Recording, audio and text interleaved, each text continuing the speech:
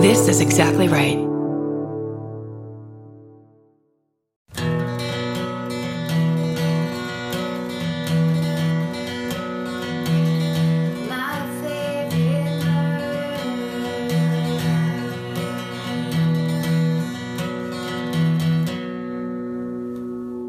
Hello. And welcome To My Favorite Murder. the Minisode. The minisode that's being videoed for the fan cult. Enjoy. That's it. Enjoy the visuals. That's right. There's a cat happening. That's all I can give you. Do you want to go first? Sure. All right. This first email, the subject line is, warning, a cautionary tale about criminal lineups. It says, hi, Karen, Georgia, furry critters et al. Longtime listener and distant Lizzie Borden cousin here. On today's minisode, you read the story about the guy who willingly volunteered for a lineup and talked about how nutty it was for him to do so. Then I realized I had a story to share. I grew up in Idaho, and this was circa 1991 when I was still in high school. My brother Matt had already graduated, so I think this must have been during the summer when he was home from college. Our Lutheran church had some great youth group leaders, and then in parentheses it says, not a cult, I promise. And even the oldsters would come back and hang sometimes on Sunday mornings. In my brother's case, this may have been for the maple bars. For a long time, he held the youth group record of eating 6 maple bars in one sitting, but that's another story. One of the kids my age was a guy named Kevin who worked at his uncle's mom and pop grocery store. One Sunday, he told us he had been working his shift at the store when a customer came, wrote a check for his groceries, then left. Later, when they attempted to cash the check, the store owner realized that it was invalid. Forgery, stolen, overdrawn, I can't remember. Since Kevin had dealt directly with the customer, he was asked to participate in a photo lineup to see if he could identify the culprit. So Kevin headed down to the police station and was seated at a table with 6 photos of young men laid out in front of him. Kevin looked at the photos carefully, and then his eyes grew wide. He pointed at one of the photos. Hey, I know this guy, but he's not the criminal. Yep, the photo was of my brother, the Maple Bar King. I can't remember now if one of the other photos was actually of the criminal or not, but we learned from this incident that at least in 1991 Idaho, your driver's license photo could be used in a photo lineup without your knowledge. Thankfully, Kevin was a good guy, and he didn't harbor any hard feelings or donut cravings that might have led him to point Matt out as the check bandit. Stay sexy and don't eat all the maple bars. Megan.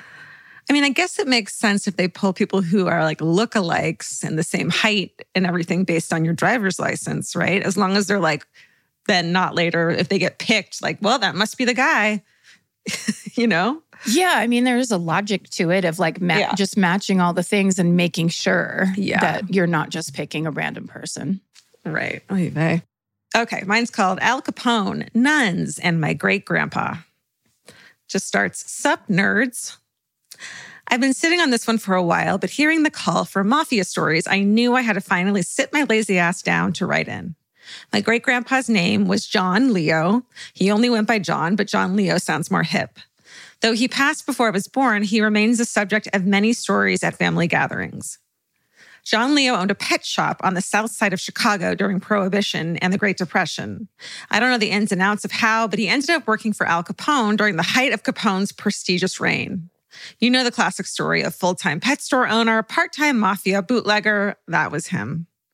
John Leo was such a successful mafia employee that he was able to buy a brand new Cadillac in the middle of the Great Depression. This sick whip was custom made with 5 separate 5-gallon jugs hidden under the back seats. One day, he set off on his Capone-assigned delivery route with 25 gallons of moonshine in the back seat when he realized he was being followed by the police. He had to think fast. Luckily, he spotted 2 nuns walking together down the street. He immediately pulled over and offered them a ride in his fancy-ass Cadillac. Because being a nun must be hella boring, they accepted and climbed into the back seat. Once the nuns were settled into the car, he took off to lose the cops. He ended up taking a turn so fast, one of the nuns said sweetly, "I think I hear splashing." Apparently, one of the containers must not have been quite full enough. When he had lost the police, he kindly dropped the nuns off and proceeded with bootlegging business as usual. To my knowledge, he was never caught for his escapades. And if it hadn't been for those unsuspecting nuns being a perfect distraction, who knows if I'd be here today. Stay sexy and use nuns for your own selfish needs. Jordan, she, her. Yeah. Yeah. If you can spot two nuns together these days, absolutely pull them into your hijinks and in your crimes for sure. Here's what I love that we're doing this on video, because I still have these weird little gnats flying around in this room. So I'm doing like the crazy grabbing into the air thing still, because they're still in here. I think mine is gone, but we'll see. It's just kind of an additional visual that we can give people. Georgia, have you ever been blown away by the most simple dish at a restaurant, like perfectly scrambled eggs? Oh my God, yes, Karen. And then all I want to do is make that dish at home and eat it every day. Well, you probably could, as long as you have the chef's secret ingredient, Made in Cookware. Made in was created to bring restaurant quality performance kitchenware to home chefs around the world. For years, they've built their business by supplying restaurants and top chefs with high-end cookware. Some of Tom Colicchio's most treasured dishes at his restaurant Craft are made in Made in. Whether you're cooking for professional critics or just the critics you live with, your meals will benefit from the quality of Made in products. Like their carbon steel cookware, it combines the best of both cast iron and stainless steel clad, so it's rugged enough for grills or an open flame. It's the MVP of summer cookouts and cook-ins. What I really love about Made in Cookware is that it actually makes something like having a Memorial Day barbecue much more convenient, because you can keep everything on the grill. If you need to throw, say, a pan of garlic up on the top while you're grilling your steaks on the bottom, it's strong enough, durable enough to do that. If you want to take your cooking to the next level, remember what so many great dishes have in common. They're all made in Made in. Save up to 25% this Memorial Day from May 18th through May 27th when you visit madeincookware.com. That's MADEIN cookware.com. Goodbye. If you're like me, you're always looking for a story to dive into. Whether it's a family drama or a mystery to solve, the key to getting hooked is the details. I need rich visuals and intricate storylines, and June's Journey has that and more. June's Journey is a mobile mystery game that follows June Parker, a daring young woman, on a quest to uncover the truth about her sister's murder. This is your chance to test your detective skills, because you'll play the game as June herself. Explore beautifully designed scenes from the 1920s, like lavish estates and gardens, and don't forget to keep an eye out for hidden clues. There are twists, turns, and catchy tunes, all leading you deeper into the thrilling storyline. And if you play well enough, you could make it to the Detective Club. There, you'll chat with other players and compete with or against them. June needs your help, but watch out, you never know which character might be a villain. Shocking family secrets will be revealed, but will you crack the case? Find out as you escape this world and dive into June's world of mystery, murder, and romance. It's all just one tap away. Discover your inner detective when you download June's Journey for free today on iOS and Android. That's June's Journey. Download the game for free on iOS and Android. Goodbye. This subject line says, oops, got lost again. Hey, besties, I love your podcast and have been scratching my brain for a story to tell until I remembered this one. My parents are from South Africa, so we would visit our extended family there every second Christmas, pre-COVID. While there, I have a reputation for getting lost. In my defense, I never feel lost. They just don't know where I am. This includes the time when they left the petting zoo without me and the time that I was so jet-lagged, I fell asleep in a bed shop in the middle of a crowded mall. Sounds like something I would do. That is so awesome. And also, it's like that bed shop should pay you because you just did the best commercial for them ever. Definitely. Street team. The most memorable, however, was at a beach outside of Port Elizabeth. We arrive with my cousins, aunties, uncles, and have a great swim. The beach is long, and there are a ton of beautiful-looking dunes behind the main stretch. When we've exhausted ourselves, everyone lies down to sunbathe and read. I notice that everyone's fallen asleep, and I'm still feeling energetic. So I stroll a few 100 meters down the beach, and I start running up and down the sand dunes. I dip into the sea in between, and it's an absolute blast for my 13-year-old self. After 30 minutes or so, I see my cousin running up to me. Out of breath, he shouts, "Mia, everyone's been looking for you. There's a literal search party. Come back." And I'm like, holy shit, what? It turns out what felt like a few hundred meters was more like a kilometer, which I think is 3 miles. You sound sure of that, and so I'm going to accept it. I always do, and I'm always sure until I'm wrong. But, let us know, South Africa, how long your kilometer is.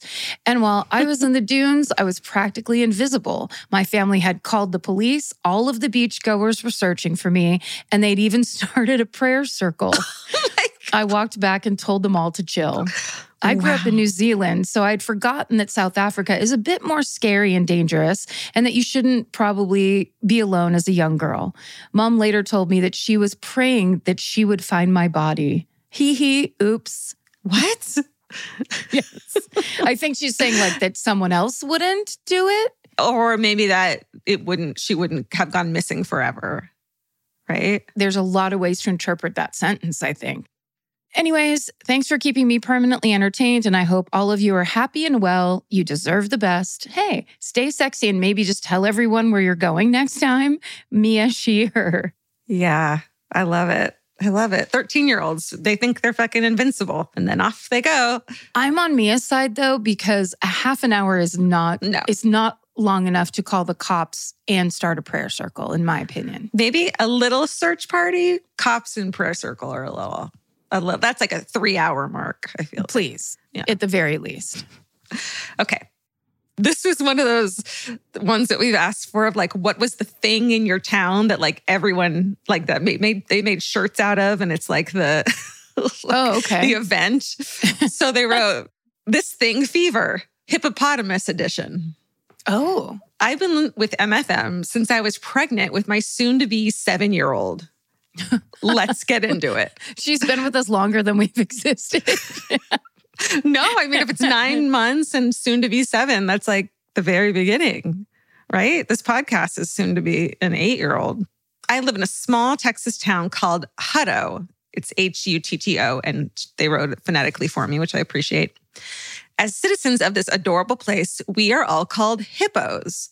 The hippo is the school mascot for all local campuses, and everything in town is hippo-centric. The legend of the Hutto hippo traces its roots back to 1915, when a circus train stopped in Hutto to gather supplies and care for the animals. According to folklore, the hippo escaped from its keeper, running toward Cottonwood Creek. The train depot agent reportedly sent the following message to nearby communities. Stop trains, hippo loose in Hutto.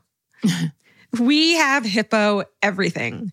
Most of the homes in town have a large customized cement hippo in their front yard. I have seen Starry Night hippo, Disney character hippo, and every business has a branded hippo at its front door. Wow, they've committed to this. They're committed. The local dive bar has what looks like a 200-year-old taxidermy hippo head hanging on the wall. Oh, wow. Shout out to Snuffies. The local butcher shop sells hippo eggs, a jalapeno popper surrounded in sausage and wrapped in bacon. Whoa. That sounds fucking good. That sounds good. Every year, the elementary schools have Hipporama, where the children reenact the legend of the Hutto hippo. One child dressed as the hippo runs loose through the crowd, while the other kids dressed as early 1900s townspeople and circus animals give chase and sing songs. Precious. Love it. It's so good. Anywho, thanks for reading. Stay sexy and eat hippo eggs, Katie H. We will eat hippo eggs, Katie H. I eat that. Here's what I think is like I think we've talked about this before. The thing about hippopotamuses is that we've all seen them represented cartoon style, but in fact, they're one of the deadliest animals in their native Africa, I believe. Right. And they're fast too, right? They're fast and they want to eat you alive.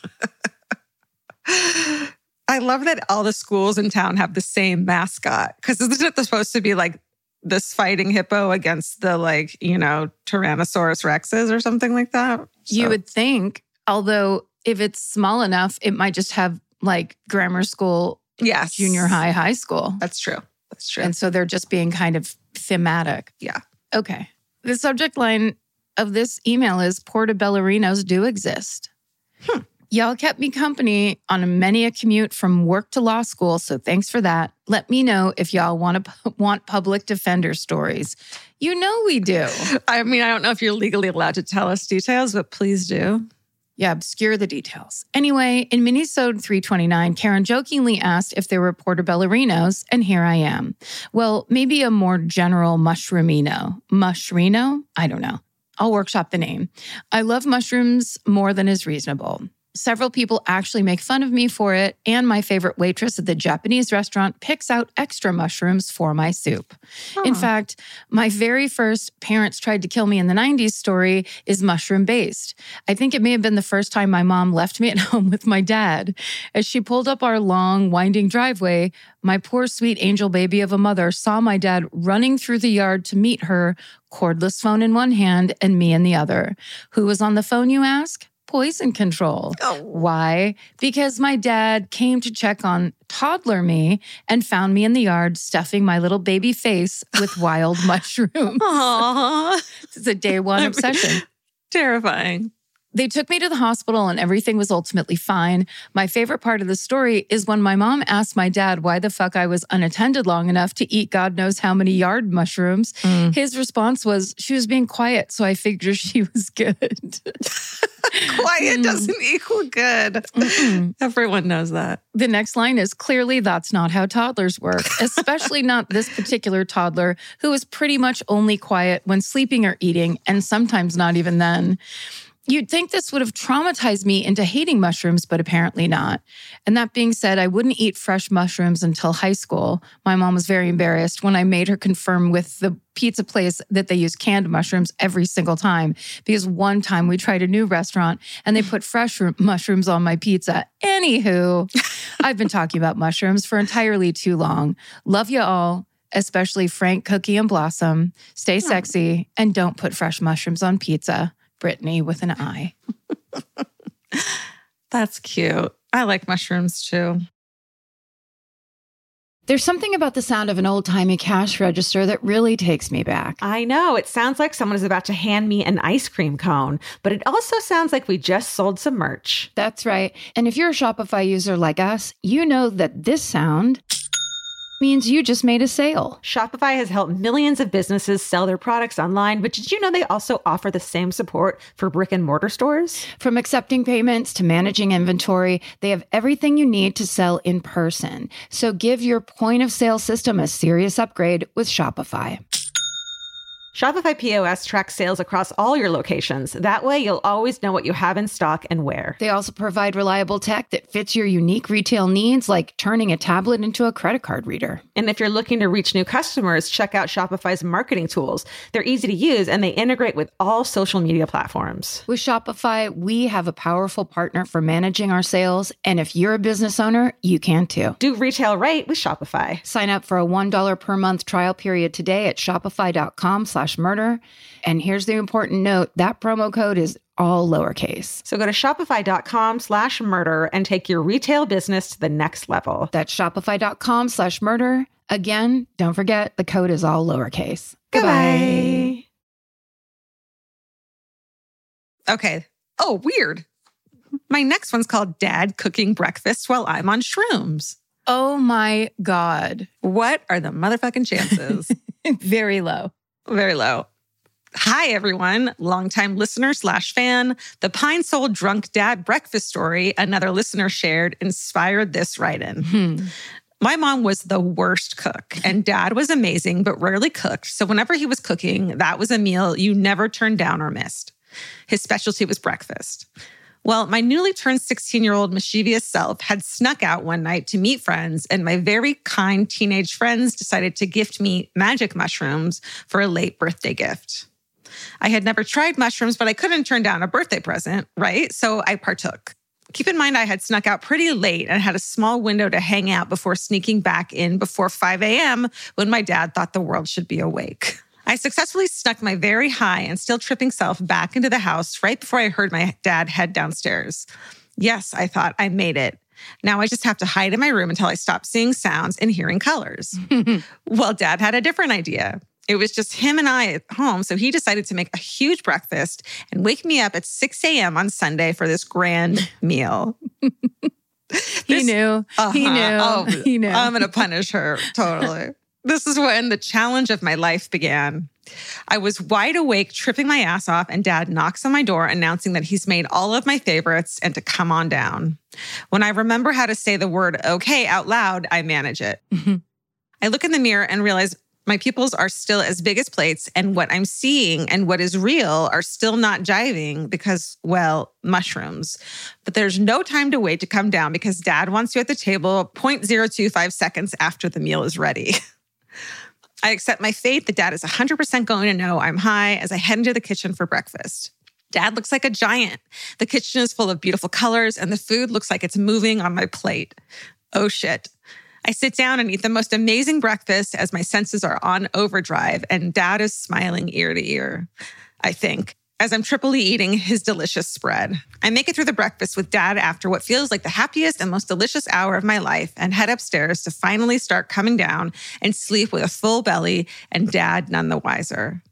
My dad, who is my hero, has passed, but to this day, that is one of the funniest memories and most delicious meals of my life. Keep your head up, your heart strong, and go ahead and do those mushrooms. You won't regret it. Nikki Z. That is not the message of this podcast. That's Nikki Z. Nikki Z is alone in her messaging to this. And you know what? It's really nice that Nikki Z has the kind of family where that wouldn't have turned into an absolute horror movie nightmare because the potential was strong. And clearly she has a great dad and a great home life where she suddenly wasn't seeing little skulls everywhere. I made sloppy joes on LSD at home with my family once. So how'd that go? I did my best. No one was onto you? No, I don't think so. Well, then you did the job. I guess so. of a young drug addict. All right. Well, is that that's it? Oh, shit. That's a minisode. Wow. That went by like a flash. That's the job, and we've done it for you. That's right. You asked for it, maybe, and we answered, kind of. A little bit. Yeah. If you have any stories, hometown stories, grandma stories, crime in the family stories, anything, at this point, truly anything that's a good story, write it into us. That's right, at myfavoriteMurder@gmail.com. And stay sexy. And don't get murdered. Goodbye. Yeah. Elvis, do you want a cookie?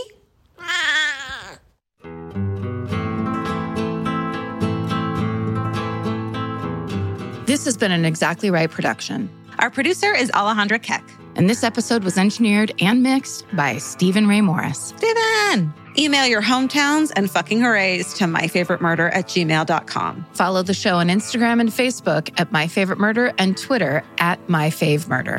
Goodbye.